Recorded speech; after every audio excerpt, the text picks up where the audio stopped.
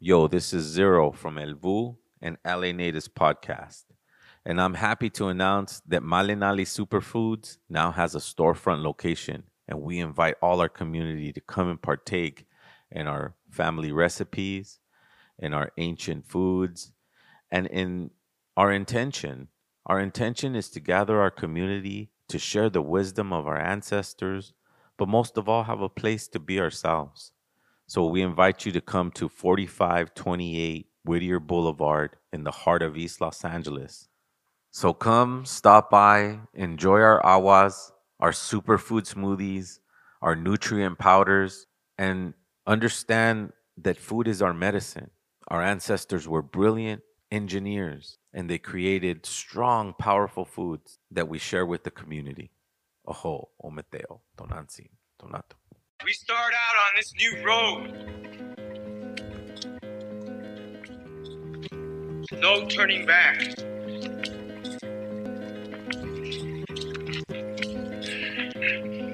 But we have our ancestors with us.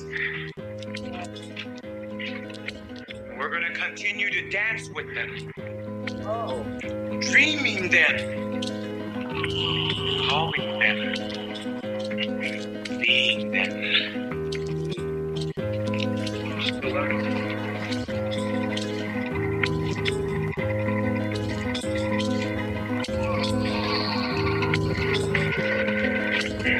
We are becoming what we were. It is part of that Mayan prophecies. 7 triangles of light. Keep walking. You are the spirit of Unaku. Keep walking. We the human, we are doing the spirit of Unaku. People who say that the gods made them from corn. They planned their lives according to the heavens. Well-versed in astronomy, using a sophisticated mathematics, they calculated the movements of the night sky thousands of years into the past and thousands of years into the future. They knew that the universe moved in cycles. Their lives were ruled by the rhythms of the natural world, planting and harvesting, birth and death, just as the great tree of life emerges from the earth. Always they're connected. Science and religion. In dreams, we learn from the Maya gods when to plant and when to harvest, when to set the fire, and when to do the corn ceremony.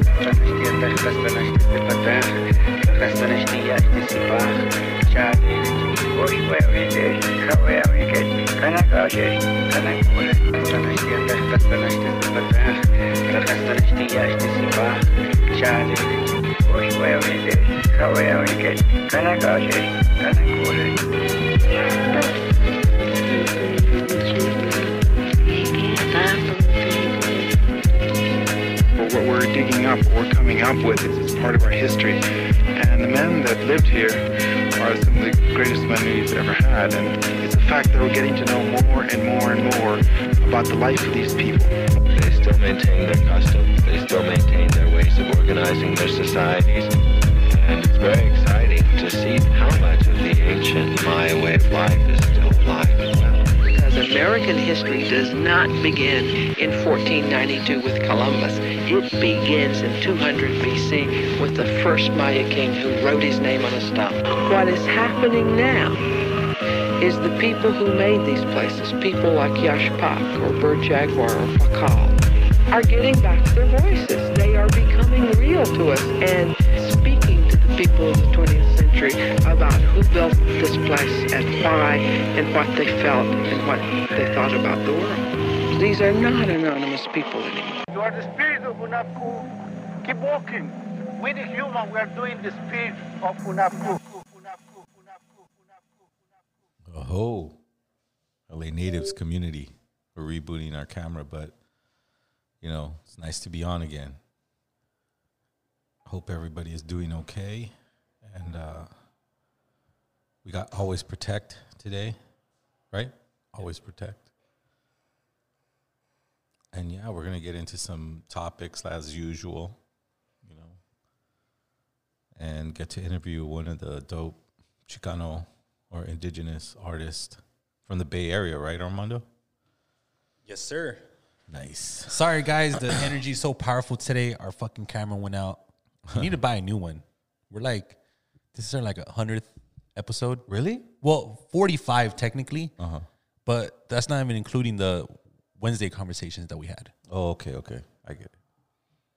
Wow, that's But yeah, we have Always Protect A.P.E in the building. He's from, I believe, the San Jose. What's E? What A.P.E? Always Protect. We'll have him break it down. Well, I guess. I'm sure everyone is aware that we announced our event for June 25th. Dakota Bear, bro. Man, that guy's so dope. And I'm glad that he agreed to come down with a humble offer.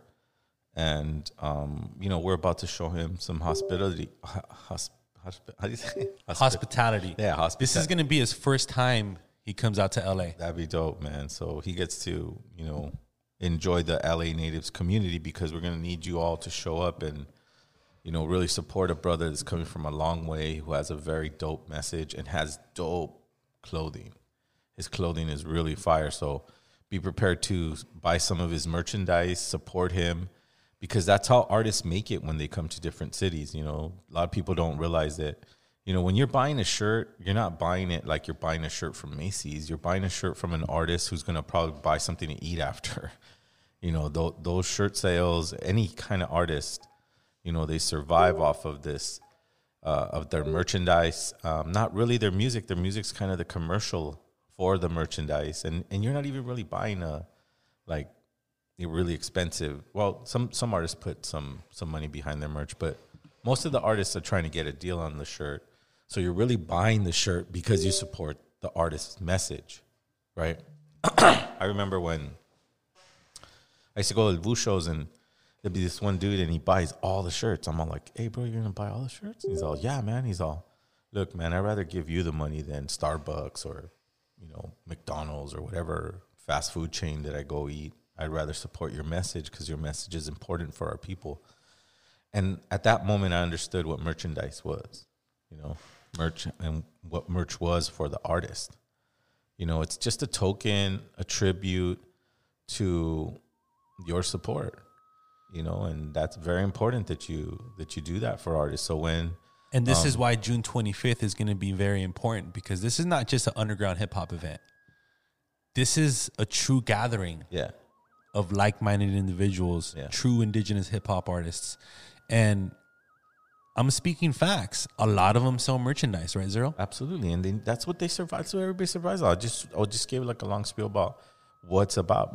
Because people get confused with, it being high fashion. You're supporting the message of that, whatever it is, whether it be a podcast, a TV show, a movie, whatever it is. You're supporting that message.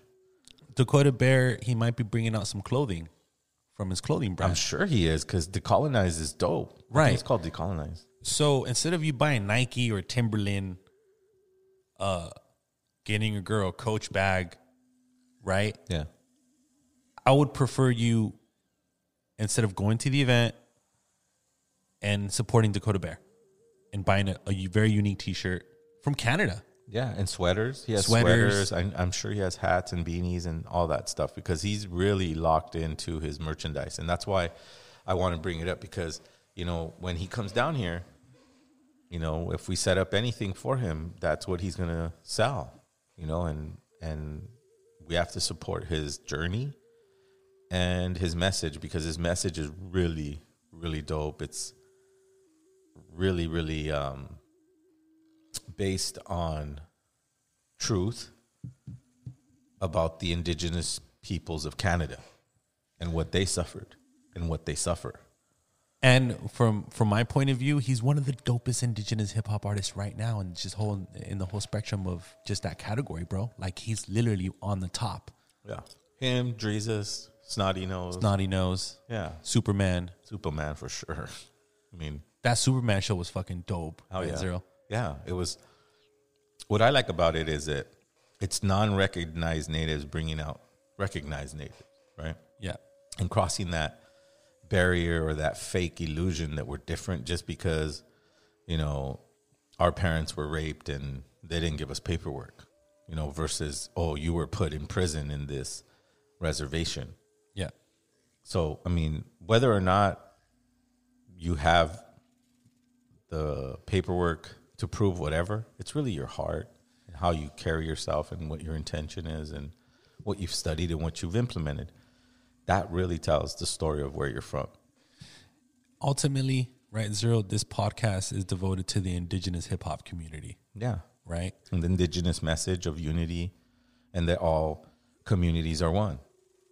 We have about 15 to 20 people tuning in right now and watching us live. And I want to tell you guys personally, make sure you guys come out June 25th. Yes. Let's make Share sure the this flyer. show is packed. Go on our Instagram, share the flyer. Let's compete with these other rappers that are in these other categories, right? And I throw all kinds of shows, right, Zero? Yeah. Like I throw Necro, Gonejo, Griselda, Rock Marciano. We did Czarface. We're bringing out. Now I can't spill the beans yet because we haven't closed the deal. Yeah, but it's a big one. It's a big one. It's a huge one for our community. For the Underground Hip Hop Blog 10-year anniversary event. For underground hip hop in general, this guy's a massive artist. Yeah. And when you lock it down. We've I've toured around the country, but I've never thought about gathering indigenous hip hop artists together at any point. Until recently, until we started making this podcast. When I went to the Gathering of the Nations with El Vu on a short tour, I noticed how many native hip hop artists there are from all over the place. Like from and they go there. Yeah, and they go there and they showcase their stuff. Which is dope because, a lot of people go to the arena where they see the how Superman dances. Yeah. So they do that big old arena competition. But that's like 50,000 people in this small town, or the nearby towns that are around it. And so things go off during the week. And so it's like an event, and when I went to that event, I saw so many like Defy. I saw Defy. Oh, there's these other brothers that are dope. Manic from Canada. I mean, you see people from everywhere there, dude. Yeah. And they're dope as fuck. And it's called Gathering of the Nations, right? Mm-hmm. And I heard it's coming up. It just passed. Oh, it just passed last week, I think. Oh, okay. But that's a very important thing. So what we're trying to do, we're trying to do Gathering of Nations, but here in LA for indigenous hip hop and dope underground hip hop. Yeah, and no borders and no politics and none of that. It's just an indigenous community coming together, learning from each other, maybe disagreeing, but knowing how to get along. That's what the gathering was back then in June 25th when Sitting Bull and Crazy Horse gathers all the nations to go up against the U.S. Army, right? All differences had to be put aside. Custer's Last Stand. All beliefs had to be put aside. All that stuff has to be put aside. So that's that's the momentum that LA Natives is kind of creating. And when we do these shows like June 25th at the Catch One with Dakota Bear and myself, and man, we got the Brujas. The Brujas. Brujas Brew. Nug Life. Sister Irie. Shout out Sister Irie. Nug Life. I mean, East of the River. I mean, A.P.E. Yeah, dude. I mean, dude, it's gonna be cool as fuck. And here's my favorite part, Armando. I've been going to shows since they've lifted the mandates and all that stupid shit. And it's $13, bro. Like, you priced the show at $13. Like, come on, you can't tell me you can't afford $13. Guys, it's a $13 event. Every other concert, dope concert, it's like $30-$40 right now. Absolutely. Inflation hit hard. Yeah. To these promoters, man. Yeah, but we know how to be creative about what we have. And we have incredible talent like Dakota Bear. Yes. And A.P.E. Yep. Because you're like one of the biggest bookers here in LA, dude. It's not easy to you're like getting to be a Sean Healy, of LA. And I'm honored, man. Sean Healy's a legend. Oh yeah. Well, I mean, that's where you're going, because talent, you're buying talent, and you're putting them in professional venues, and that's what this show is with Dakota Bear and everyone else who joins our lineup. Absolutely. You know what I mean? Absolutely. But yeah, man, we have a very special show today. We have A.P.E. Always Protect out of San Jose, California. Dope. Right? He's actually going to be performing June 25th. Sweet. So make sure you guys support. Check out his music. Follow him on social media. Before we get into the interview, I want to just remind people, go onto our YouTube page and subscribe. And if you haven't subscribed yet, make sure you are subscribed. Tell a friend, tell a family member. Share our page. Share the video. Hit the like button. Leave a comment. Make sure you guys add a like to these videos, because the more likes we get, the algorithm kind of helps us out more, you know. And we're just reaching out to everyone to ask politely to make sure you're subscribed, so we could get to 1,000 subscribers. That's our goal, guys. 1,000 subscribers. We're almost there. Yeah. I mean, if you have someone that you feel is going to be impacted by the guests that we bring on, the neutrality that we have here, the information that we share, then you need to share this link with them, because this is the way we're going to communicate. The lines of communication cannot be brought back, you know, unless they cut the power off, which we should be expecting, you know. But nevertheless, right now we do have communication, and this is the way we're doing it, through podcasts, through shows, through whatever it is, that whatever ways we can, to remind our community that we're one community, you know, that we walk together. Let's go ahead and bring APE in. What's going on, y'all? Yo, welcome, brother. How am I doing on this side with audio? You sound good. I can hear you. Okay. We're trying this new thing with the AirPods. That's why. Okay. Can you hear us fine? Yeah. I can hear everything perfectly. Right on, bro. Yo, I want to thank you for jumping on the podcast, man. We were talking prior to the show starting, man. And, man, you got a lot to say, brother. You got a lot to say.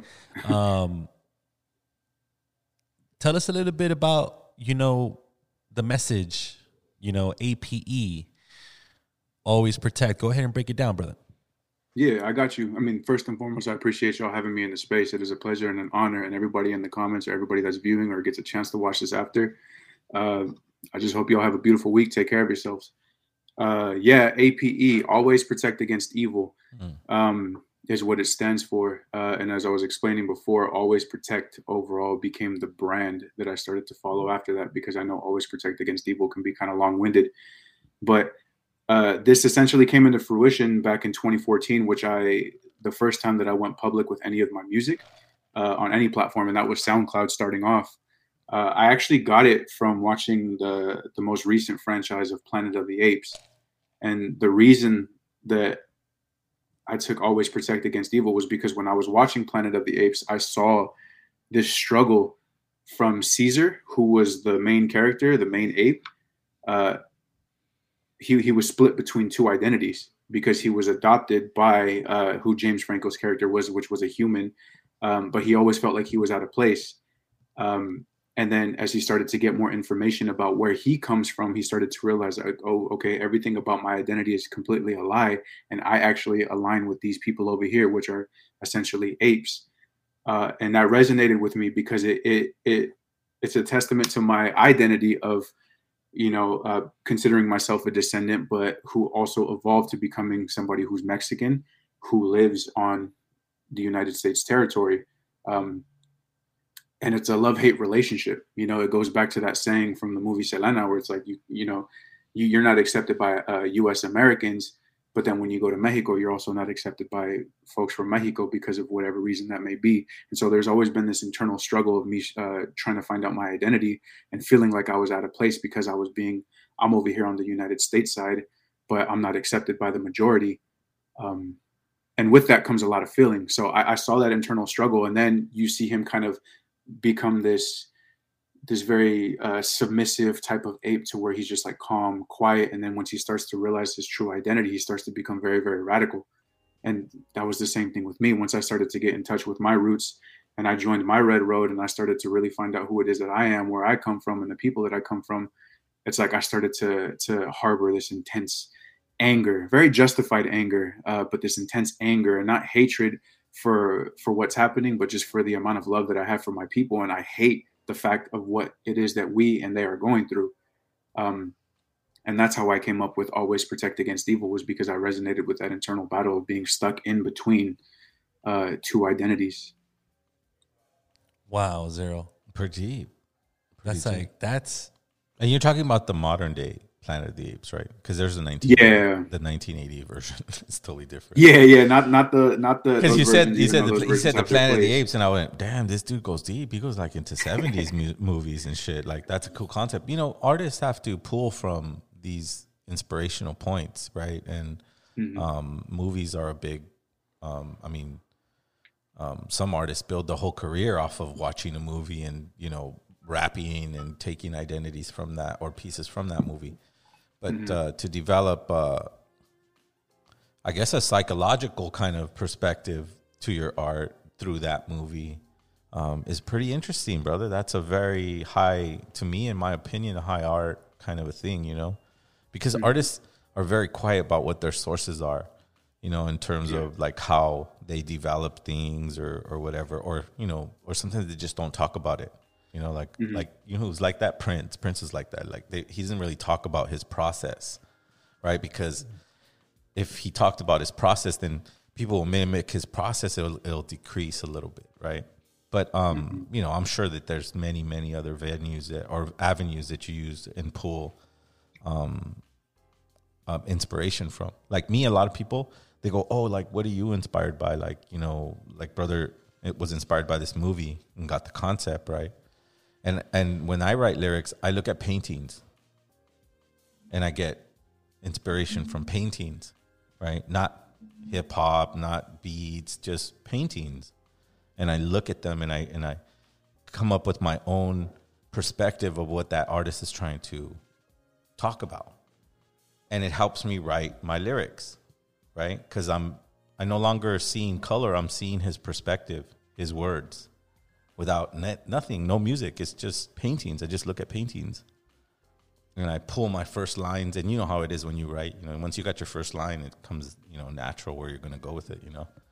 So anyways, that's a cool thing to share, you know, how you got your name and all that stuff. So. Well, how many people could relate with his story?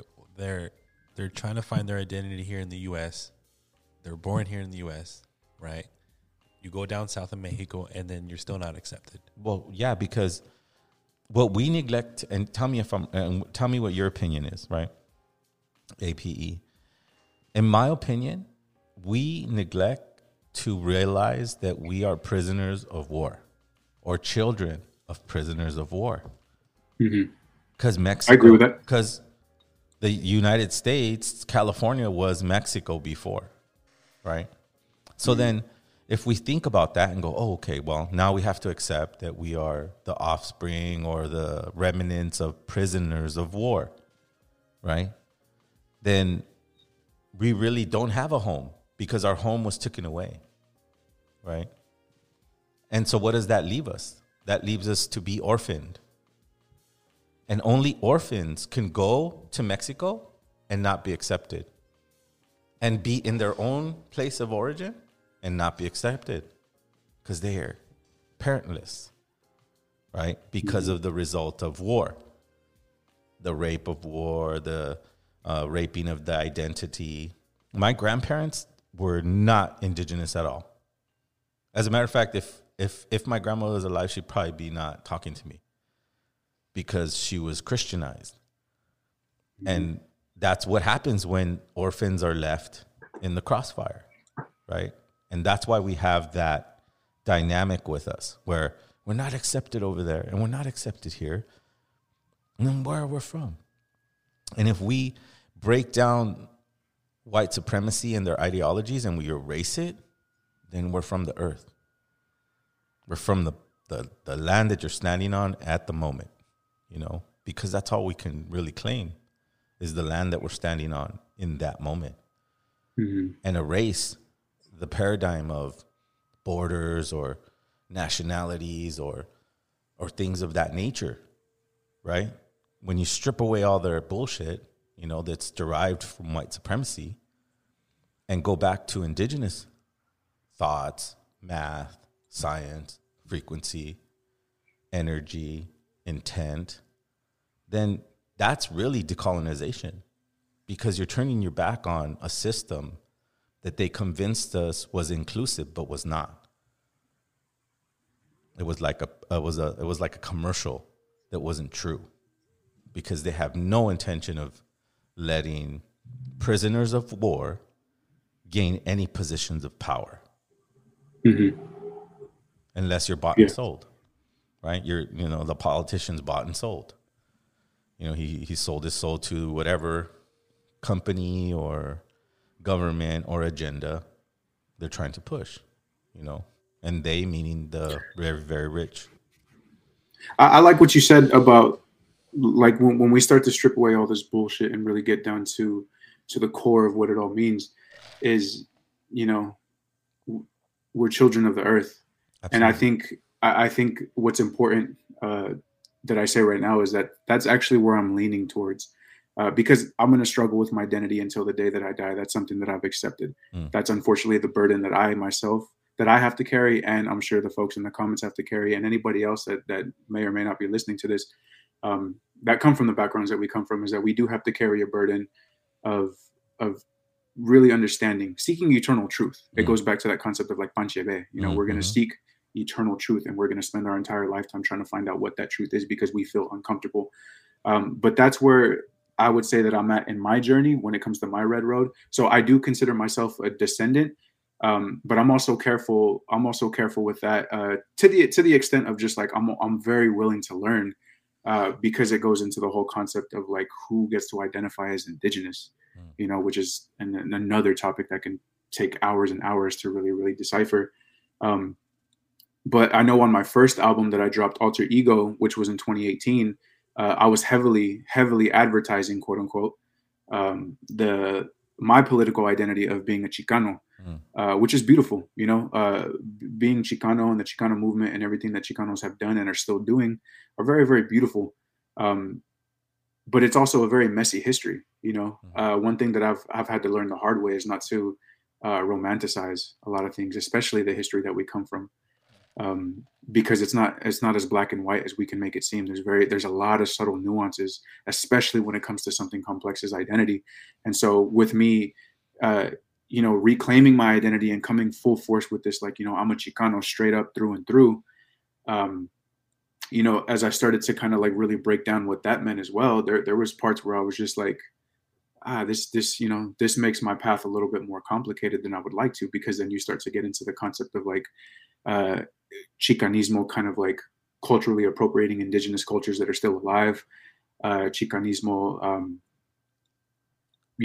having this hyper masculine type of identity to where we even have hurt our own mujeres and those non-identified in the process. And that's something that I'm not going to shy away from. That's something that I'm going to keep with me, because that's a learning experience. That's something that we can take and make sure that we never do moving forward. But it becomes complicated, especially when it comes to the conversations online surrounding identity, because, one thing that I hate, and I see it quite often, is that there's just sibling versus sibling bickering. Of course. Pointing fingers. No, you're not indigenous because of this, that, and the third. Or no, you can't identify as such because of this, that, and the third. And I just see a bunch of back and forth, while you see folks, specifically white folks. I understand wholeheartedly that it's not about white people. It's about whiteness and the concept of whiteness. Right. But I also have to hold them accountable, because to an extent, a lot of white folks, European, not a lot of light-skinned natives, perpetuate are very much complicit in a lot of the ways that my siblings and I argue about who it is that we are. But they get to live their life, wear headdresses when they go to fucking Coachella, say that I'm 1/3 Cherokee because, of whatever forced assimilation happened over there in Oklahoma, and have no consequences whatsoever. They can identify as such for the very fact that they just can, while my siblings and I are just bickering back and forth about who's real and who's not, and who can identify as such. I'll tell you who's real. I mean, real people implement what they learn, right? Other people read and get information and have information and then ready to pop off with quotes from so-and-so and this memory bank of non-implementation, right? That's who's real, right? In terms of Chicano, we have to remember that Chicano is an orphan saying, I'm this. Yes. Okay? Fuck you, I'm this. Now, did it come with men that were trained to respect women and trained to understand their children. And that's the Mesoamerican indigenous blood that lives within our soul. It lives in our bloodstream. That's the innate magic, right? But there was 500 years of dysfunction in between that. So, yes, you're going to have men who are still following patriarchal understandings, right? But they're standing up for their families. That's what Chicano means. It doesn't mean that we're appropriating indigenous. You know what made the Maya, the Mexica, and all these other Mesoamerican cultures what they were is they weren't afraid to learn from anyone. Yeah. And implement it into their life. Panchebe is the seeking the root of truth. That means that someone else can bring truth to me. If I understand that as truth, and it was given to me by some sage who came from wherever, I'm not going to be like, nah. That's the point of being indigenous is to humble yourself and learn. That's it. That's it. And not to exploit what you've learned. That's what the white man didn't understand. Yeah. We're going to teach you this medicine, but don't exploit it. And the first thing he did was exploit it. Okay, cool. Exploit it. Then you had to do what you had to do. I'm not here to judge, or you had to do what you had to do. See, because what people forget too is our ancestors, our greatest of wizards, or whatever you want to call them, or medicine men, or whatever it is. You know, I'm using these words so you can get someone who has profound power, right? Someone who worked on his energy while he was alive and understood the elements of the universe through his inner verse, live in the ether. They don't live in, they can appear when they want to. They can leave when they want to. Those people exist for us. Those are our ancestors. Those are our medicine men who saw that fucking storm of bullshit from Europe coming, and they had to go into the ether and guide from there. Because these Chicanos that you're talking about had to go through a lot. Very much so. And we're still talking about them now. Yes, were they perfect? No. Not at all. Did they learn from other Lakota medicine men? Yes. We're not real.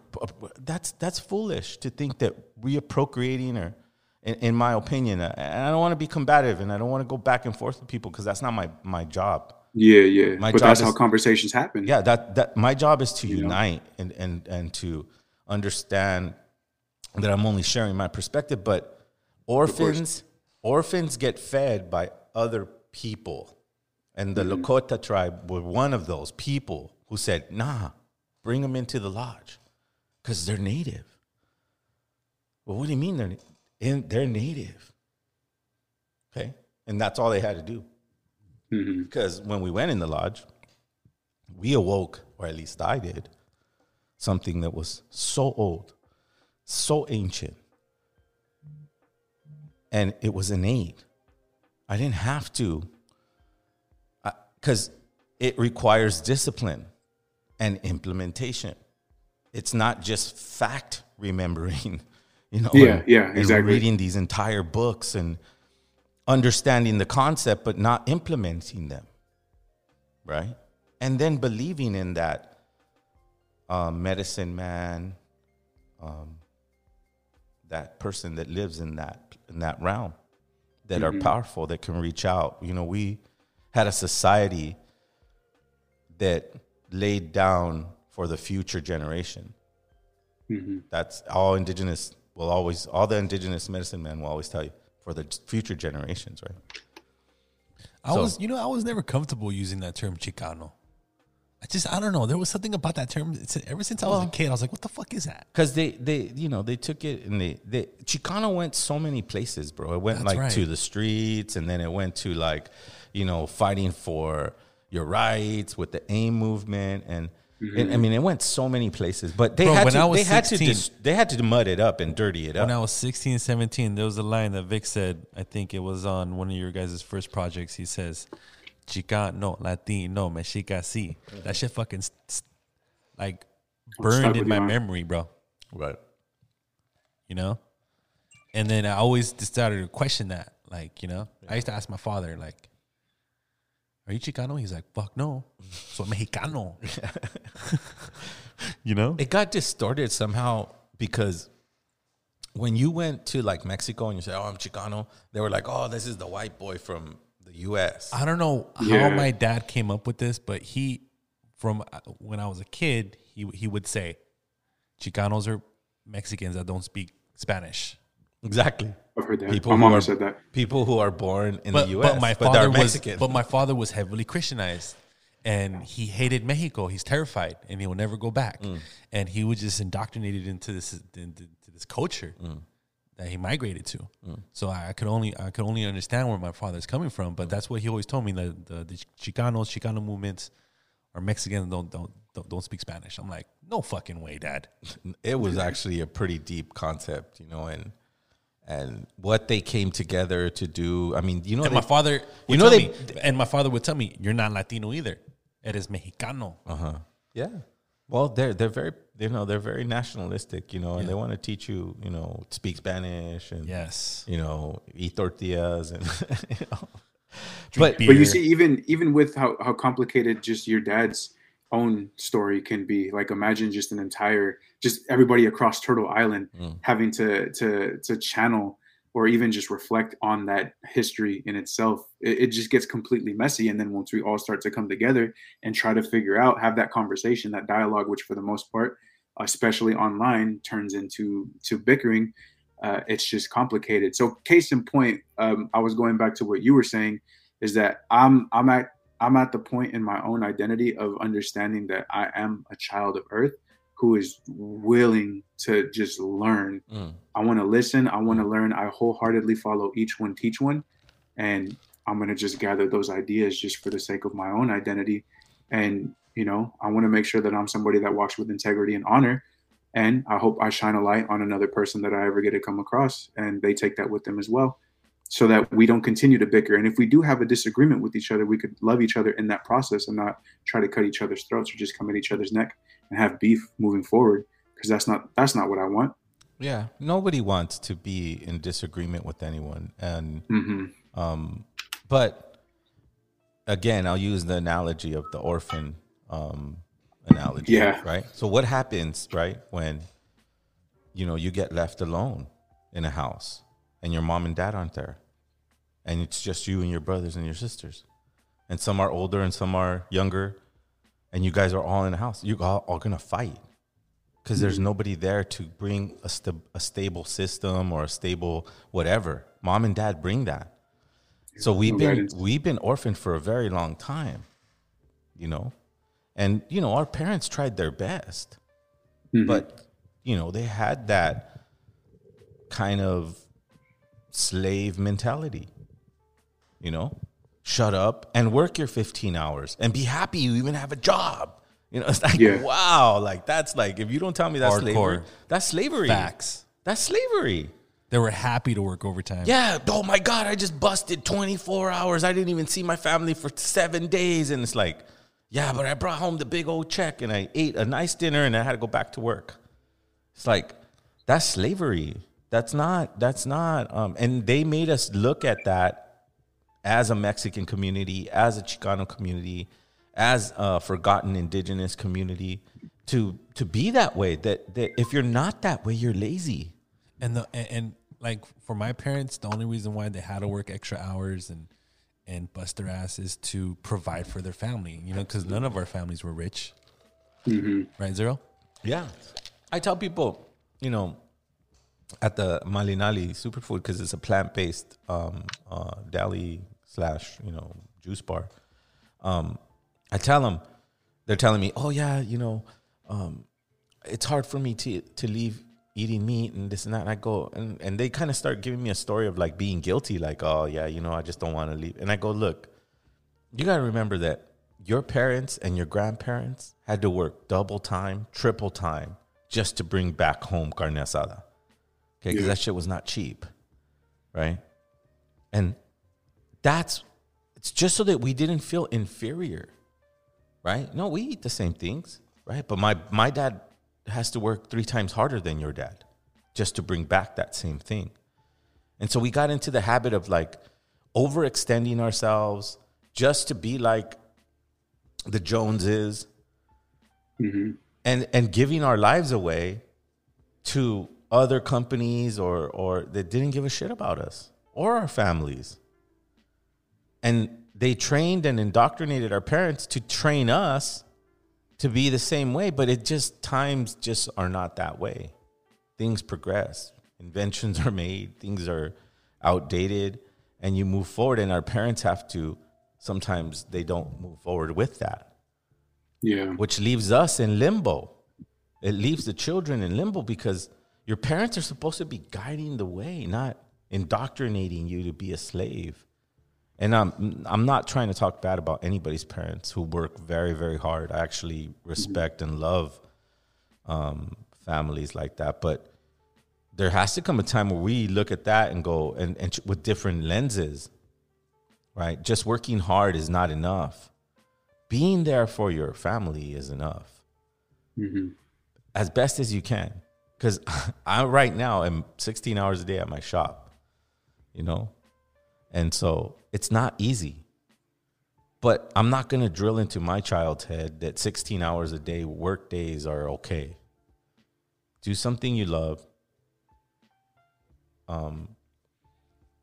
Provide for yourself. Master that. Then provide for a family if you want. That's my advice to my children. And not this, work as hard as you can till you die. It's like, yeah. That's what makes this whole thing a well-oiled machine. Absolutely.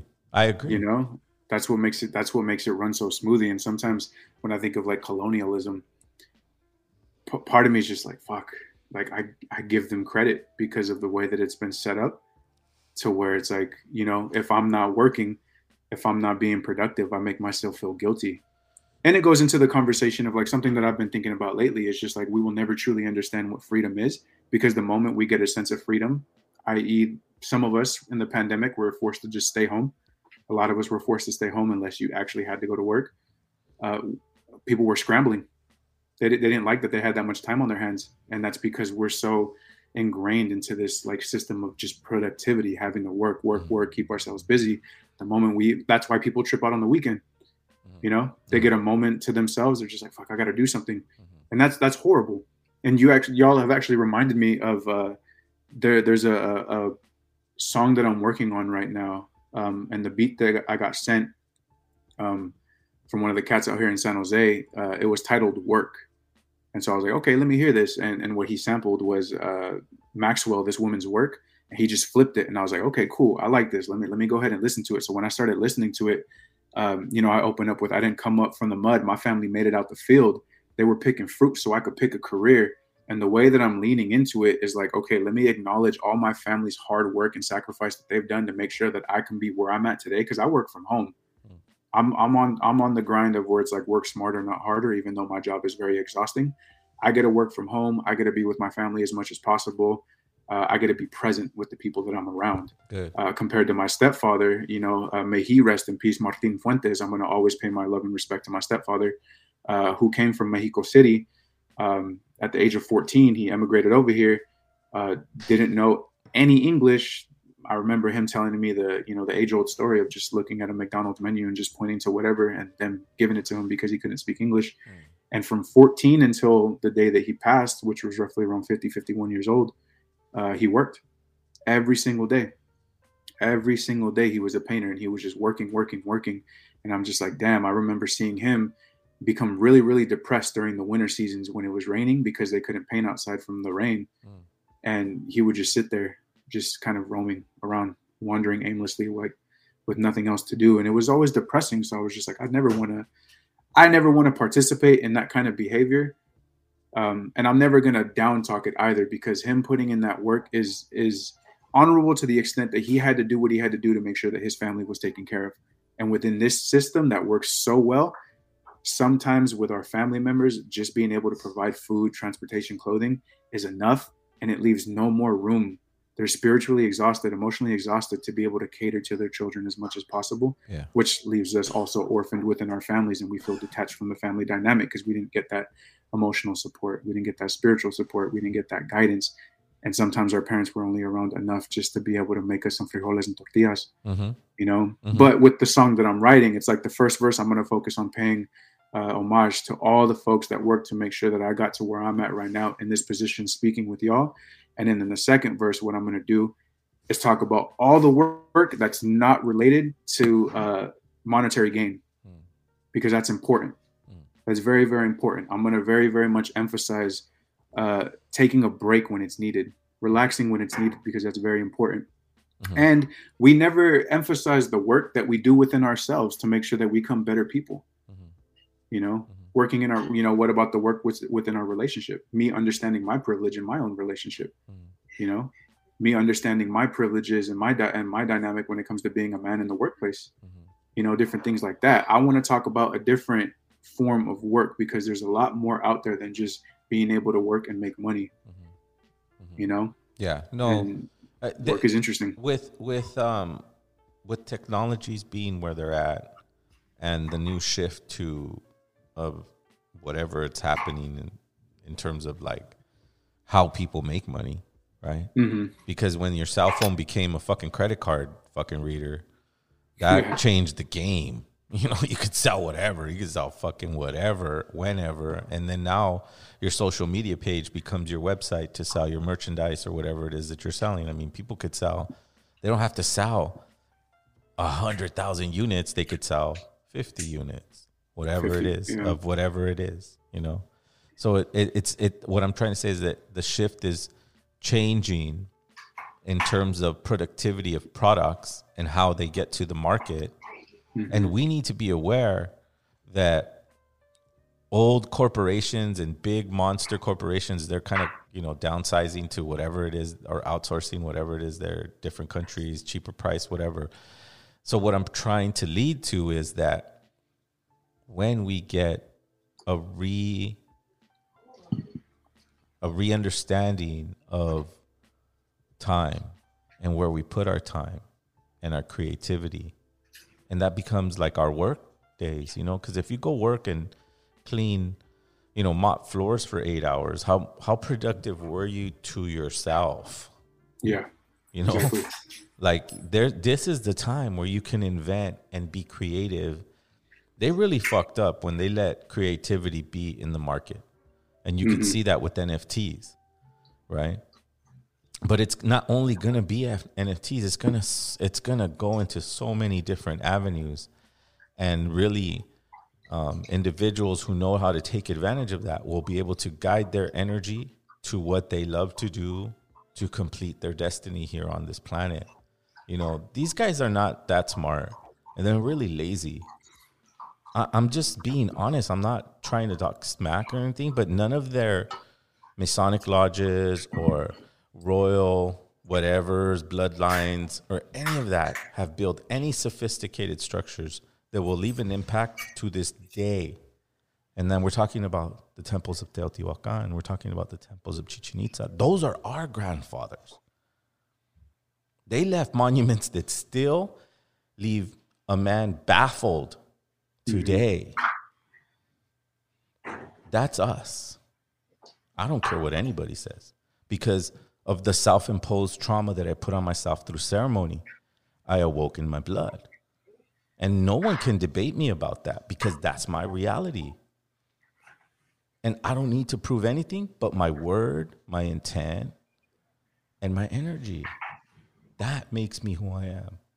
Not anything any white man or colonial thing could say. So when we wake up from being this slave mentality and put our energy into creating our new reality through the technical tools that are out there, through the social media tools, through podcasts, through markets, through restaurants, through whatever it is, slowly but surely, the prophecies of our ancestors will come true, because there are groups already that are identifying as Chicano, indigenous, whatever it is. And when we click up, click, it's going to be just boom overnight. Yeah. Because of the technologies that are available when we wake up, when we put into action what we're doing. I think LA Native shows, LA Native Malinali Superfoods. I mean, there's plenty other indigenous healing businesses. And all we have to do is really just break down the borders of colonialism or what their language says we are and understand what we really are energies that have been placed here by the great sun itself. Mm-hmm. Yeah.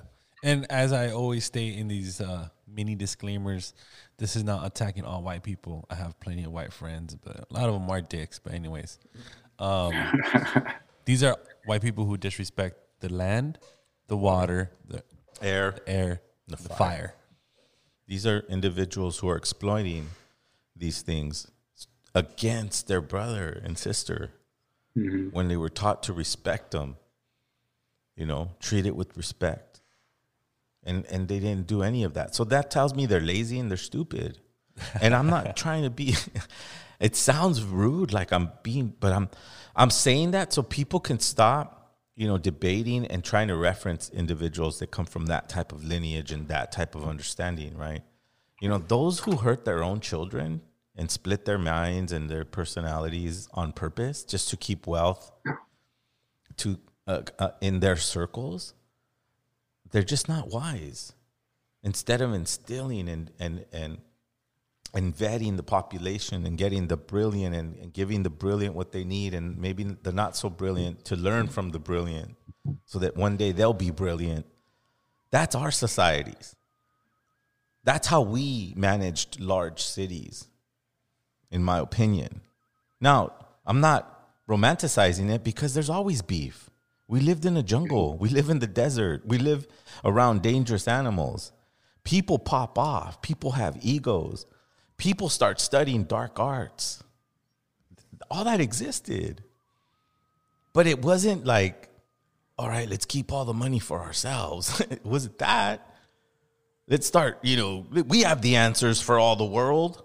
It wasn't that. We're going to fucking be pedophiles and do all kinds of crazy, stupid shit. It wasn't that. It was some crazy shit, but none of the other stuff. Because, don't get me wrong, dude. There were blood cults. There were cannibals. There were things that were around during that time. We were crazy motherfuckers. We were eating shrooms. We were eating cactus. We were eating a lot of stuff. But it wasn't an organized, like, let's rule the world kind of shit. Yeah. And everybody else is poor except us. That's like when 1% of the wealth, the 1 and the 99%, the 1% owns more than the 99%. That's psychotic. That's psychotic, right? It's just unfathomable. That's not even math. Yeah, that's going to be the detriment to just our human existence in general. For a lot of people. Yeah. Not for everyone. I always say, when anybody gets into whatever debates or arguments, I always tell people, like, I pity European white folks for the sake that, they're complicit in upholding these systems. They perpetuate these systems because they benefit from it a tremendous amount, especially when we talk about like 1% versus 99%. For the fact that they've been lied to the most out of all of us. At least myself, who is on this red road, can appreciate the dish between arroz y frijoles because I know that rice is going to come from Spain. Frijoles are going to come from, what we now consider Mexico. That dish has evolved along with every other dish, whether it be Mexicans, Salvadoreños, people from Guatemala. Like, we have our cultures, even though it has evolved. When it comes to white folks, especially U.S. Americans, I feel like they've been lied to the most and they've been played the most is because they are so separated and far removed from their true culture that they can't live out the destiny that their ancestors were even trying to, cultivate.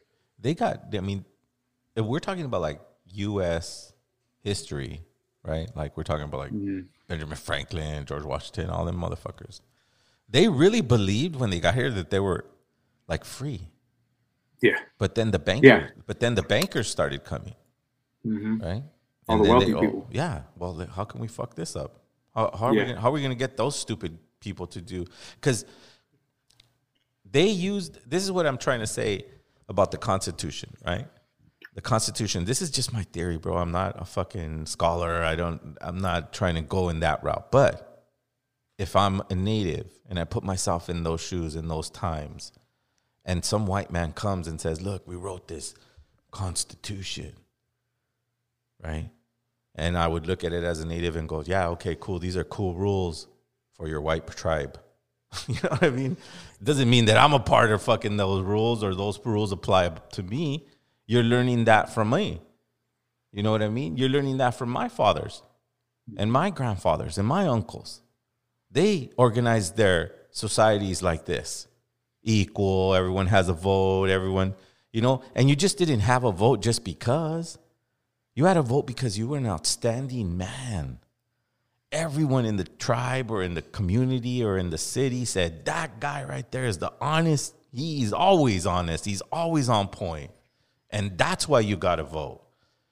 It wasn't this fake popularity like, ooh, look at me, you look at how many votes I got.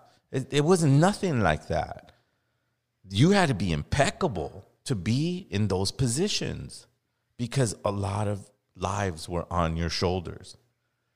And it's completely exploited through the U.S. way, through the, you know, the current government system that say, oh, they'll say it themselves in their history book. The Constitution was written by the Arawaks, and they fucking studied the Arawak Indians, and then they used those principles to write this document that they hold so sacred. So you learned it from us. You learned everything from us. So then these are your rules for your tribe to follow. Mm-hmm. Not our rules. Why the fuck would it be our rules? You learned it from us. That's what I'm trying to say. So that shit doesn't even apply to me if I'm sovereign. Yeah. If I have a sovereign mentality. And all sovereignty means is your own personal relationship with Mama Tonantzin, with Father Tonatu. And whatever the food you eat and the energy you get and the intention you have in your life is that relationship. Mm-hmm. Your own commitment to your own destiny. That doesn't require a constitution and a Bill of Rights and all that bullshit. That's far beyond that shit. Those are the rules that they need to follow for their fucking tribe. It don't apply to me. Mm-hmm. That's the way I feel. That's what I believe. And that's how I walk on this earth. You know, in terms of my perspective. Because you learned it from us. That's indigenous thought. Indigenous reality. And that's the way we all need to walk on this. Imagine if we collectively walk that way together. It'd be a force to be reckoned with. Right. Because truth would guide our path. Yeah. Unfairness and exploitation and like growing up in the barrios, right? You know, you meet some paisas that come or your cousin comes or whatever the fuck. And now, oh yeah, I got a job. I got paid $6 an hour. And they're happy as fuck. And you know, being a citizen from the U.S. going, damn, they're burning you. But they're happy as fuck. And we were like okay with them being burned that way. Well, they got to work. It's, you know, hey, he's a paisa. He has to work harder than we do. And that's not a sovereign mentality. That's a slave mentality. Like, I got mine. Mm-hmm. Don't worry about him. I got mine. Individualism. Yeah. That's different than sovereign. Sovereign is like a commitment, like I said, with your own personal path and your own intention, right? And that sovereignty, you're going to carry it because you're going to go, I'm going to carry the wood from here to there. I'm going to get the water from there to there, you know, and that's your commitment. And you got to follow through. Now, we need practice with that in our communities because we've been so dysfunctional, but you can recover that sense. You can recover that inside of you, that sovereignty that doesn't abide by any liars' rules. They're liars. Straight fucking liars, all of them. Liars, liars, liars, liars, liars. 500 treaties written, 500 treaties broken. Liars. Why would we ever believe that document to include us? And this is and why give us rights. And this is why this episode is so explosive. The reason why I love indigenous hip hop, because everything that you talk about, you apply it into your music, Zero. Yeah, you know what I'm saying. Same goes for you, right? APE. Everything that you're talking about today in this conversation, people could listen to your music and understand that, right? Yeah, very much so. We just got to get our perspectives of time, our perspectives of currency or money have to change in an individual way. In other words, you have to be responsible for where you spend your money, where you do all that in a sovereign sense, right? So, and that's the movement that we're creating with all these artists. Yep. So APE, take us back to your early days of making hip hop. Was it indigenous hip hop, or do you even consider yourself as an indigenous hip hop artist? Because I always ask artists, well, it's somewhat of a subcategory, but some cats don't even consider it a category. It just, if it's whack hip hop, it's whack. If it's dope, it's dope. Right? Yeah. Like what is indigenous hip hop to you? Indigenous hip hop to me, let me know. With my side over here. Oh, I think you're cutting in and out. Am I? Now you're good. Yeah, I think now you're good. Yeah. Okay. Yeah. Something's happening with my headphones over here. They just completely cut out for something. Am I clear though? Yeah, you're good to go. Okay. Indigenous hip hop to me, that's something that I'm still starting to discover, still starting to unlearn. I know when I started back in 2014, I didn't consider myself indigenous or in the realm of indigenous hip hop, because my Red Road didn't begin until a year after I dropped or published my first track in 2015. And I show love and respect to a dear friend of mine, Crystal West, who I met back in 2015. And when we used to kick it, she used to have a bunch of just books. She was in grad school at that time, and she used to have a bunch of these books just laying around. And it was about anything from just like Pueblo revolts to understanding the Constitution to understanding, Chicanismo and like the Chicano movement. And it was interesting. There was always a thought-provoking conversation when it came to engaging with her. And she was the reason that I actually re-enrolled into community college, because I had dropped out a year before because my mom ended up getting breast cancer. She did end up beating it. She's still very alive and well. Cool. Call her, I can tell her I love her. But I re-enrolled into community college around that time because of the conversations that we were holding. And a lot of the information that I got regarding just identity in general stemmed from listening to a lot of hip hop. You listen to a lot of the Common, the Mos Defs, Black Star. One of the big ones for me was, I know y'all mentioned him, Immortal Technique, because that was the first artist that I saw that looked like me, even though he's Peruvian. And my identity is so complex to when I was younger. The reason that I don't speak Spanish is because when I was younger, I associated myself with Black relatives because I was so fascinated by hip hop. And with the family and the household that I grew up in, as much as I love them, my family suffers from alcoholism. They have an interesting relationship with alcohol. And so when I was younger, just trying to put things into perspective, I thought that Mexicans were inherently alcoholics. I thought it was a biological thing. And that wasn't the case whatsoever. That it's because of 500 years of colonialism, carrying 500 years of generational trauma, which is passed down, even to myself. And I unfortunately might pass it down onto my children because I still carry certain traumas that I haven't been able to take care of. But at least with me being conscious about it, I'll be able to guide them in a way to where it shouldn't hopefully hurt them as much as it has hurt me. But with what I'm saying is, so when I was younger, I identified as somebody who was Black. I never had the issue with my skin color because I wanted to be darker. I used to even talk as what they would call now a Black scent, because I was listening to so much hip hop and all I would see were Black artists until reggaeton started popping off. And you see people like Nori who started to kind of like across these platforms and these genres, from hip hop into reggaeton and people that were Dominican and so on and so forth.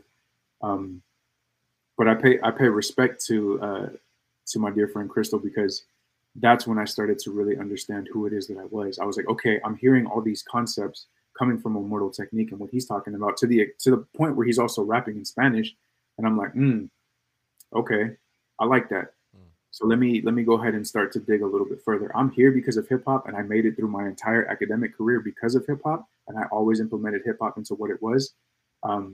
But with these institutions there and the people that I was with and building community, that allowed me to get on this kind of red road of like really understanding who it is that I was, with all of these Chicanx studies courses that I was taking, part of the circulos that I was, even organizing and getting a part, joining like Mecha, which was interesting. And I'm going to show another tremendous amount of love to my man Alan, who has been pivotal in cultivating who I am as a person and understanding my identity, to where I'm getting closer and closer to my indigenous ancestry. You know, I've been able to understand that my family, coming from Nuevo León, Monterrey, and Coahuila, that in that area, what we would now know as Coahuilteco. And I remember my dad being from San Antonio. He would always tell me when I was younger, he's like, hey, we're Apache. You know, we're Apache. But my father passed away when I was 13, so I didn't get a chance to actually inquire further about what that identity was about. But I just remember my father having very much indigenous features. If you take a look at my father's side with my sister and all her beautiful little children, just long, beautiful hair, beautiful earth tone skin, very, very strong features when it comes to the nose and the cheekbones. And, you know, I was like, okay, now I'm starting to get closer and closer to it. And so when it comes to like indigenous hip hop, I always felt that was something that was lacking, but not for the sake that they're not there, for the sake that it's not advertised as much as it needs to be advertised. And so when I started to dip into a lot of different genres and dip into a lot of different regions, I started to understand like, okay, this scene is very, very much out there.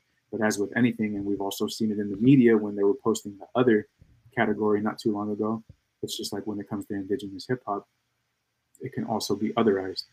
And that's a fucking shame. You know? So it's a new concept for me, but it's also something that I'm very, very looking forward to being a part of, because I know also with this show that we're going to be doing, that is going to be extremely powerful, because it's going to be a bunch of different people gathering and offering palabra in that space. Yeah, that's the idea, you know, to bring people as far as we can get them, you know, and Dakota Bear's coming from what, like way up there. A.P.E. couldn't have said it better. Yeah. That's exactly the point. And that's what we did last year, right? Zero? Yeah, we got Olmeca from Las Vegas, and who else did we get? Oh, Keys. Keys came from Oklahoma. That was pretty fire. Yeah, man, it's you know, we're all trying to just, you know, gather up in a good way, you know, share some people's talents. You know, A.P.E. is one of the ones that I'm actually glad this is going to be his first Los Angeles performance, right on. His debut performing. Cool. And, you know, thank God it's actually at a dope venue under some dope promotion, right, Zero? Because, you know, there's a lot of fraudulent ass promoters out here. I don't want to say names, man, but they'll tell you one thing, they'll promise you this and promise you that, but then you'll end up, you know, performing in the middle of the sound going out.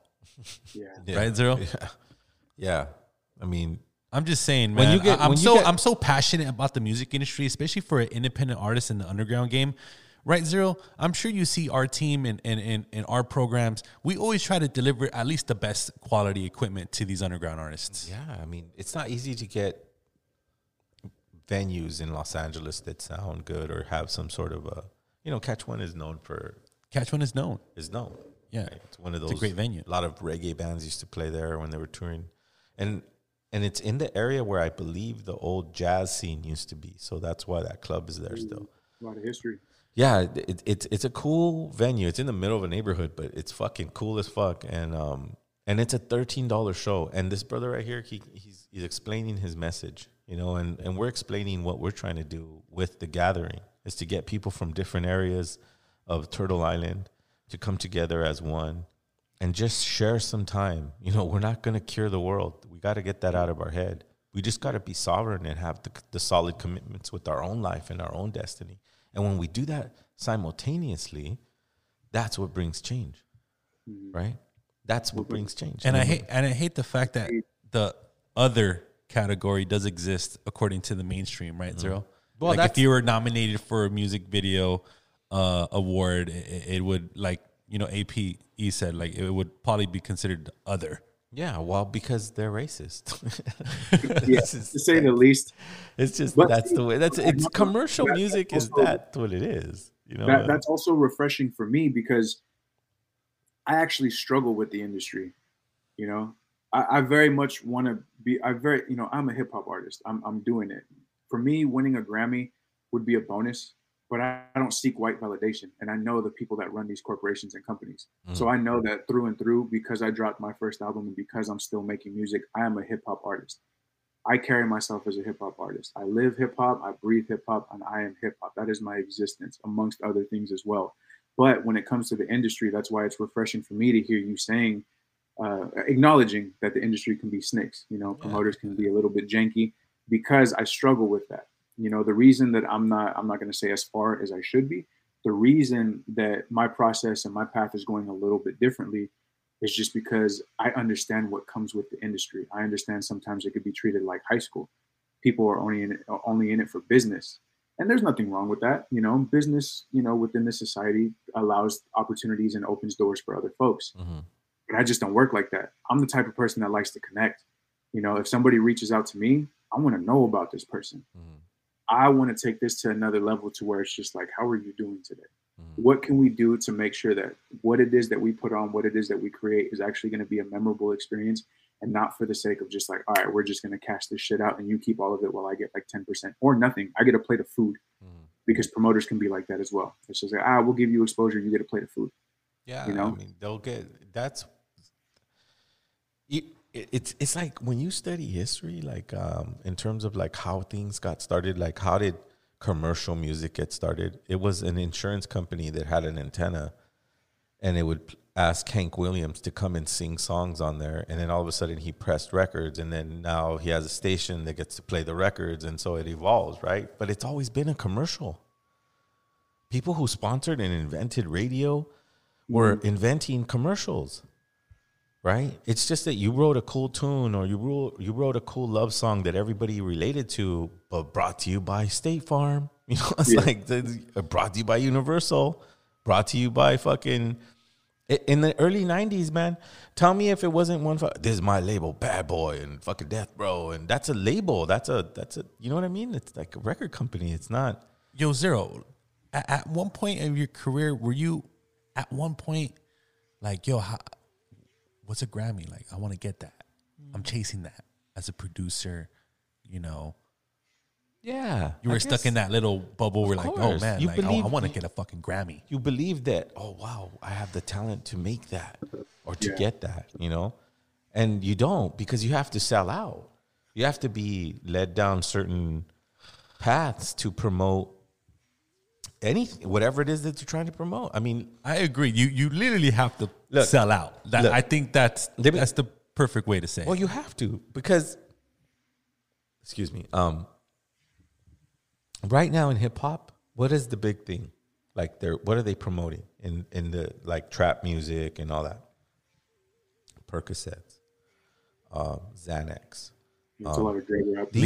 This is cough syrup. This is modern pharma. This is modern pharma. Dropping money, giving artists or giving managers or we need to push these pills. Right? It's big pharma. And now we have vaccines. So the pharma's in the music industry trying to promote its product. And in your ear, in the commercials, trying to get a vaccine.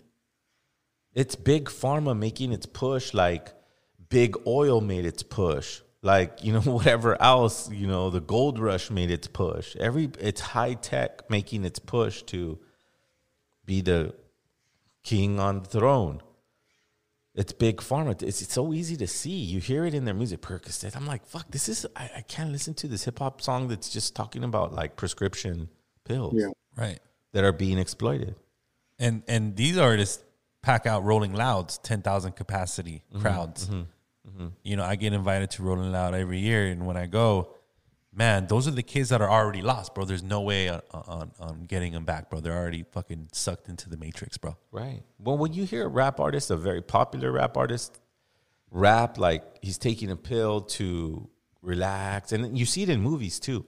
Notice in movies like early like 2010 movies and till now, look at those movies and listen to the people in the movie, and they're like, oh, I gotta pop 2 Xanax, you know, and I gotta pop 2 Percocets, and I gotta pop, and they're like in the movies. So now it's in the popular music, and Big Pharma has a commercial out going, take this if you feel this, that, and the other. Yeah. So it's an onslaught of businessmen and tycoons just selling you shit. That's why I think it's not that strong. Right. It's like based on selling things. Like it's just so eventually gonna just crash. A.P, I want to ask you, you know, let's get to the gritty of the hip hop grimy business. You know what I'm saying? Were you at one point like chasing a record deal? You know what I'm saying? Like, yo, you know, I want to get signed. Yeah, I think all of us were. I have to admit, I was. No, you know what? It's funny. Underground hip hop got a hold of me. So when I actually started, publishing my music, it was like, fuck it, I'm gonna go straight independent. I don't care. I don't need a label. That was when, you know, you would listen to people like Ari the Rugged Man. You have every record label sucks dick. You listen to God Loves Ugly from Atmosphere, and he's talking about put your deal up on the table and we'll show you who's the pimp. You take a look at Immortal Technique, who's just like, I'm pushing all these CDs independently. I'm pressing it myself with whatever money I needed to use on the street to get it, and I'm pushing it. The last time that I had any desire to get any major label recognition was when I was roughly about maybe 11 or 12. And I would tell my mom, hey, Mom, when we go to LA or we go to Disneyland, can we stop by the Capitol Records building? Because I wanna walk in and see if they would be able to sign me. That was the last time that I ever wanted major label recognition, because as I started to get older, as I started to realize that the mainstream media, mainstream in general, is just pushing this one narrative of, you know, having to numb ourselves or just party, ignoring everything that's going on in the world. It's like, I don't want to be a part of that. I don't want to be complicit. Now, mind you, I've also grown to the extent of, I like to get it popping. I'm just like my mom. I'm just like my dad. You throw on some good music, I'll be out there with y'all dancing, having a good fucking time. But I'm also, after I'm done dancing, we're also going to get to conversations about how motherfuckers are numb out here. You know, how we're numbing ourselves to everything that's happening in this world. And I understand ignorance is bliss, but we can't stay ignorant for the rest of our lives. I seen somebody in the comments saying, when are modern brown folks gonna wake up? It's just like, yeah, let's dance for a little bit. Let's get this energy out so that when we calm down, let's have this fucking conversation about why we need to wake up, you know? And that's where I'm at. And I'm going to continue to do that. If a major label comes to talk to me, I'm going to let them know I'm a liability, bruh. We're going to have these conversations. I'm going to make this specific music that are going to have these, that are going to ask these questions that y'all don't want to hear. Let's talk about streaming. You know, we talk about labels. I'm not saying let's talk about streaming in this space, but record label approaches me. Let's talk about streaming. Let's talk about ownership. What does that look like? How am I making sure that my legacy is going to be passed on to my children and my family, and you don't own everything that I have? Well, that's deals, almost every experience I had with any record, anything, has never been in anybody's favor, in the artist's favor. Yeah, you know, like they starve you out. Like they almost know you're super fucking broke and you'll take anything. You'll sign your life away for nothing, and you know, that's a given. Like that whole idea of being a successful mainstream artist is a very small illusion. Mm-hmm. You know, even nowadays, like kids are not even really wanting that anymore. They want to be more TikTok stars and Instagram stars, and they're not trying to get a label. Like in our day, like in Armando in our day, well, in my day, it was all, I'm gonna get a label and I'm gonna get signed. And nowadays it's not about that. Nowadays, like, they don't give a fuck. You know, it's like, who's gonna give me money? It could be a fucking, it could be a Nike. It could be a Nike fucking thing. You know what I mean? But there was a certain class of artists like yourself, Zero, and your peers, the Two Mexes and the Project Bloads, where you guys like didn't waste time. You guys had figured it out. Like, look, we're good enough to not have to like rely on people, why don't we just do it ourselves and print these fucking CDs and go to these underground shows and fucking pass out these CDs? Well, that is that's a whole different effective grind, though. But back then, that costed a lot of money, right? Yeah. Well, it did, and sometimes wasn't packed. Sometimes it was not packed. I mean, it was very far in between when you had a very packed show. I don't care who you were. If you were Tumex. I mean, Tumex had that Rhyme Fest, and he had some good shows. But some shows. Well, no, I'm talking about like of Mexican descent days. Yeah. Yeah. Well, I mean, we learned very quickly. Oh, wow. But it was very expensive to print the merchandise. Yeah. 1,000 CDs was not cheap. Yeah. Especially when you're broke. And then everybody's asking for the fucking CD for free. That's because I'm the homie. Like, fucking give it to me for free. It's like, it just was a different grind. And nowadays, they try to phase it out with streaming. They're like, now you got to stream all your shit. Right? And who the fuck owns CDs?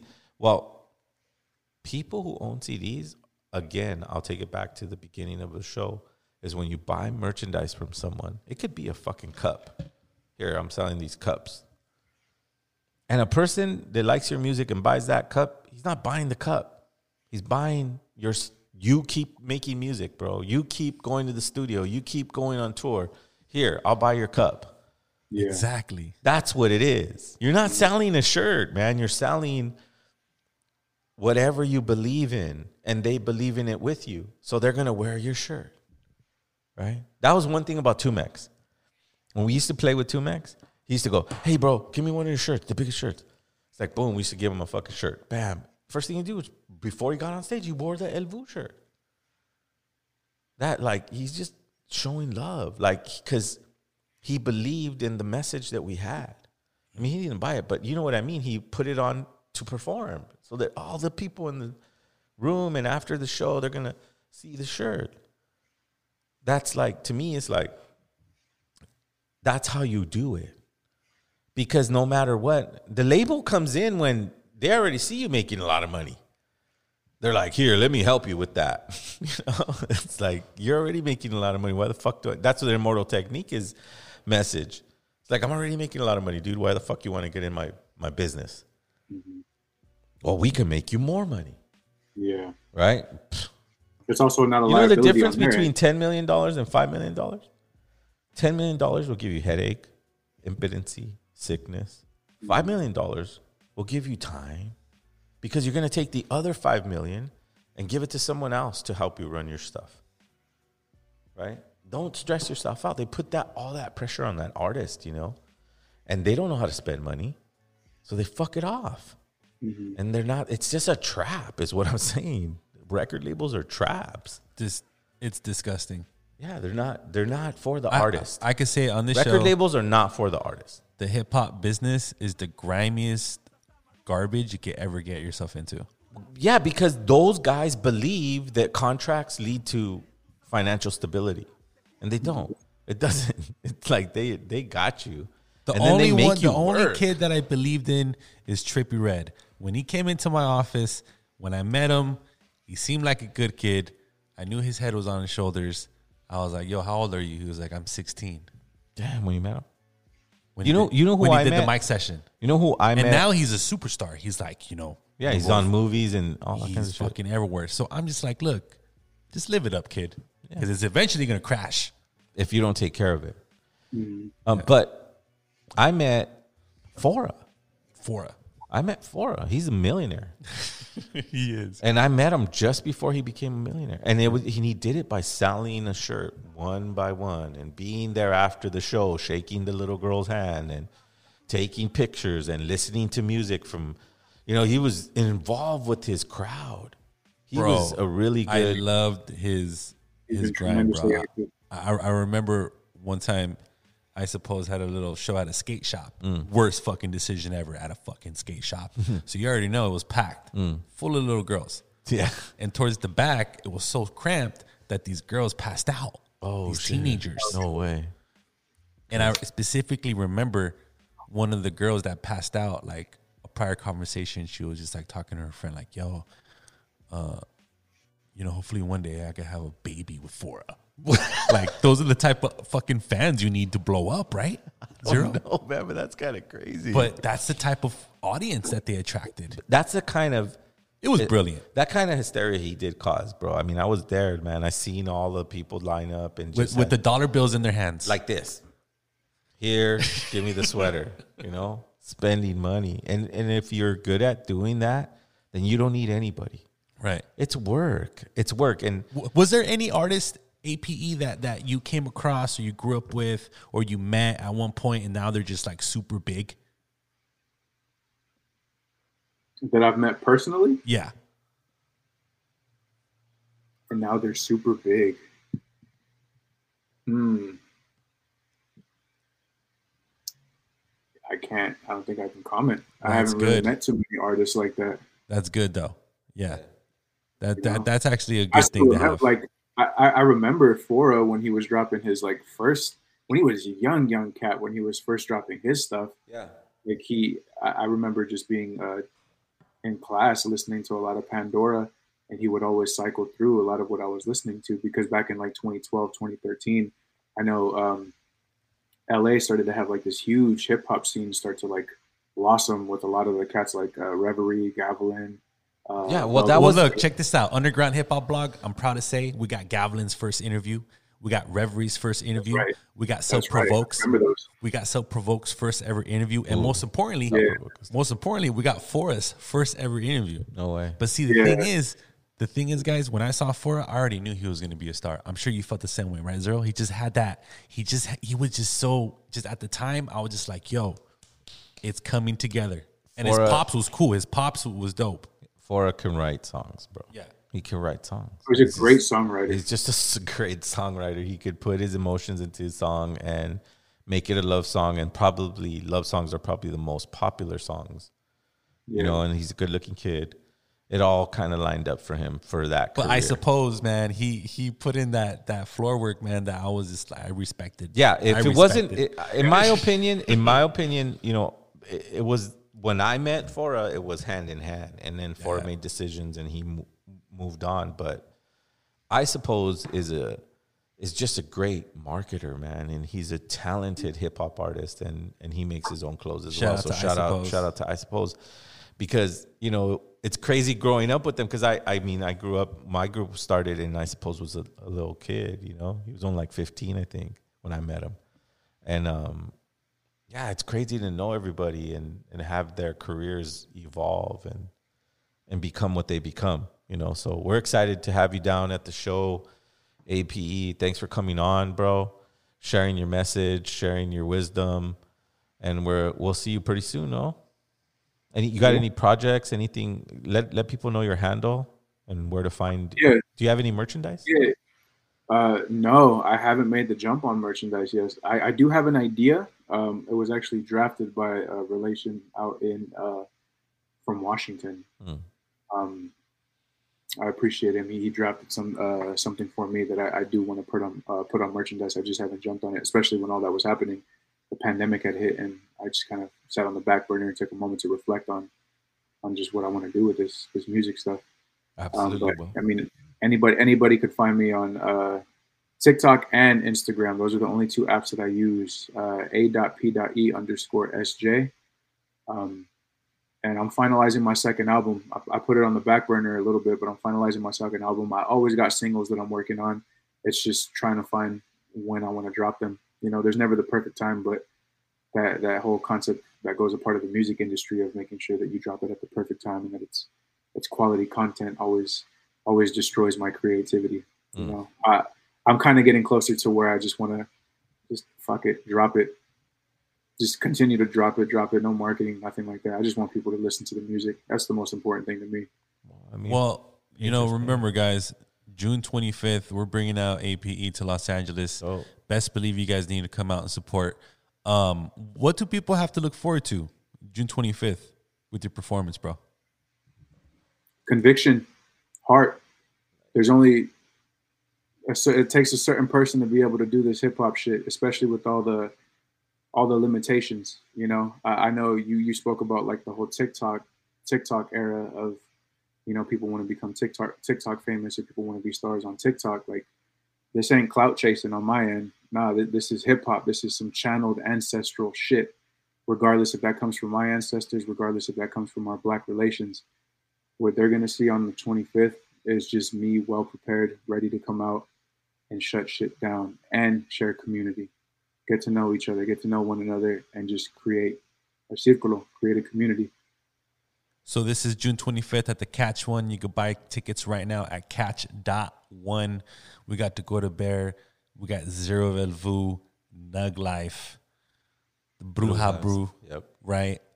We got Polka One. Polka One. She's dope. Yep. She's dope. Sub One. Azamali. Prodac for Pistolas. Sure. Prodac for sure. A.P.E. A.P.E. Indigenous cats. They're cool. Yeah. I've been seeing them make moves, man. They're really going out there. A couple of the videos are pretty dope. And then and most they did a song with importantly, Jack. though, One of them did a song with Jack. Last but not least, I'm so looking forward to Brandon's set, bro. Brandon. Oh, Brandon the Wizard. Oh, man. Look, guys. Brandon the Wizard, he is fucking fire, bro. That dude's skills, his voice. He's on the main stage. He reminds me of like classic era hip hop that he just has fire lyrics and fire everything.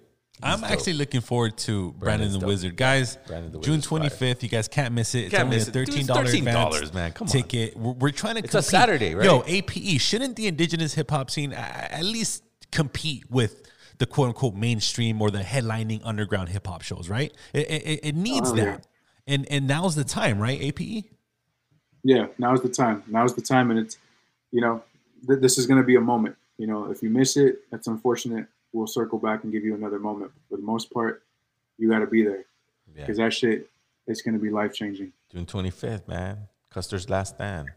There's a purpose for this, man. There's, when we regain our power, and what I mean by that is recommit to our commitment to the earth and to the great sun and to the air and to the fire and to all the elements that we are, and really start making rooted decisions. That's all we're asking. All those people who feel that way, come on June 25th and meet other people who think that way, right? Independent, strong, indigenous survivors of genocide. Absolutely. So yeah, A.P.E., man, we'll talk to you soon. Thank you for jumping on the interview, man. Everyone, make sure you follow him on social media, on his Instagram. Check out his Spotify. Just support. Be there June 25th. And thank you, A.P.E. Absolutely. Appreciate you for having me. Thank you. Have a beautiful evening. You too. Yo, that was a good... Yeah, he's cool, man. That was a good interview. Looks like he's well-read. I love how he broke down the whole concept of what always protect means, like the whole Chicano scene. That shit brought back memories, bro. Yeah. I mean, that Chicanismo, it was, you got to understand that these individuals during the 60s, they got a whole political party together. They were moving shit, collecting people to vote for their party and bringing everybody to Colorado. But these weren't the Zoot Suiters, right? Well, no, this was the Chicano movement. The Zoot Suit movement was more of like, that's where gangs kind of started, where everybody was kind of dressing the same and coming from certain areas in Los Angeles. But when I'm talking about the Chicano movement, it's such a journey and it does have its issues. And we always look for a movement to be pure, right? Like this pure movement of anybody made mistakes or nobody says the wrong things. It's like we all come with this baggage and we all have to be tolerable of each other. And when we do that and become and recommit to our own commitment with the earth and the sun and whatever inspires you or gives you strength, that's when we see massive change. And teaching our children how to do that, that's when we fucking just break the chains, right? And we have 100 years to do that. I don't expect to see that kind of change, but I do expect to try and change into that direction, right?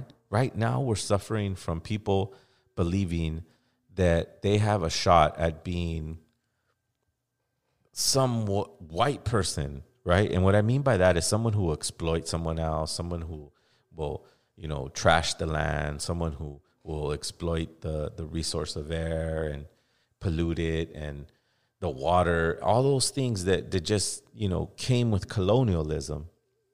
Sometimes people that are our own families, oh yeah, I work for this, that, and the other, and I don't give a fuck, and who cares, I'm just doing my job.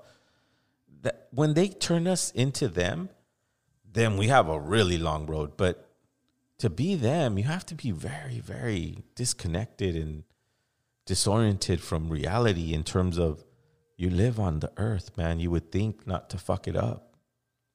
You live with other people. You would think not to be mean to them. Those are the common sense shifts that we are experiencing now in this great shift. 2012 was a while ago. It's not 10 years. 10 years, we're going deeper and deeper into the universal understanding and the time sequences of our ancestors. The Mayan calendar wasn't the end. It was the beginning of a new. And now we are 10 years into it. And you start to see the indigeneity sprout up all over Turtle Island. Like tiny flowers, tiny communities, regaining their sovereignty. That was the prophecy of our great abuelo and abuelas. They said that we would come back. And this is who we're trying to be now. And our big gathering is June 25th at the Catch One with Dakota Bear. What an honor. What an honor. Bro. His first LA appearance. You got to put one of his songs on or some shit, like, before we leave, like, at the outro. I would love to. I'm going to put it on the Spotify. Oh, you can't? You can't do it on YouTube. What? They'll strike it. They'll block it. Or they'll fucking censor it. They're in control at all times, right? Yeah. Well, you'll have to buy the ticket to see him because I'm telling you right now, he's fucking fire as fuck. Don't be surprised if it gets sold out, guys. Yeah. Last year we had 273 people. Yes. Right? And the place fits 300.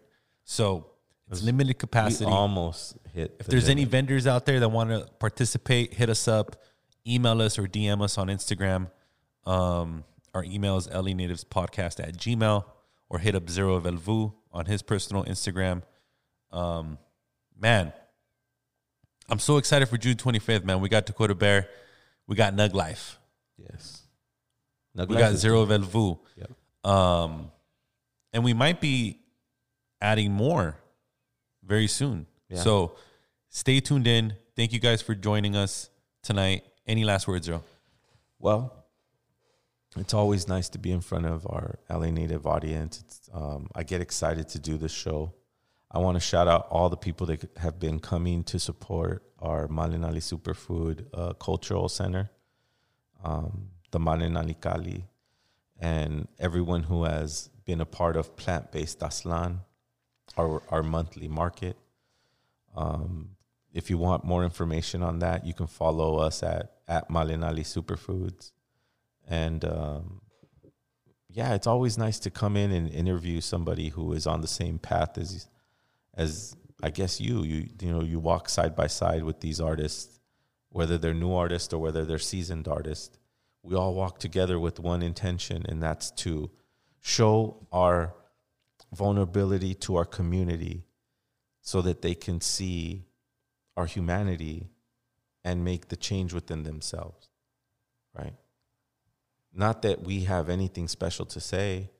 I'm talking about the collective of artists, right?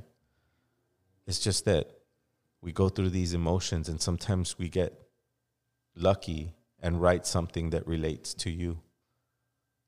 And if anybody's music has ever touched you, know that, us as Underground Hip Hop Blog and LA Natives Podcast, we're trying to vet the best inspiring artists to come to our community, which is Los Angeles, and put together an atmosphere, right? A lot of people, they go, oh, it's a vibe. Well, when you come to LA Natives, when you listen to our podcast, it's a different dimension. We don't have the reality of colonialism on us. We don't want corporate sponsors trying to sell us, trying to get us to sell you guys something. This is a different dimension. Our ancestors made this podcast so that we can transmit our message across Turtle Island in a good way, with the power of our own heart and our own collective intention. We'll see you next Wednesday. Tlasukamatli, Umeteo, Tonantzin, Tonatu.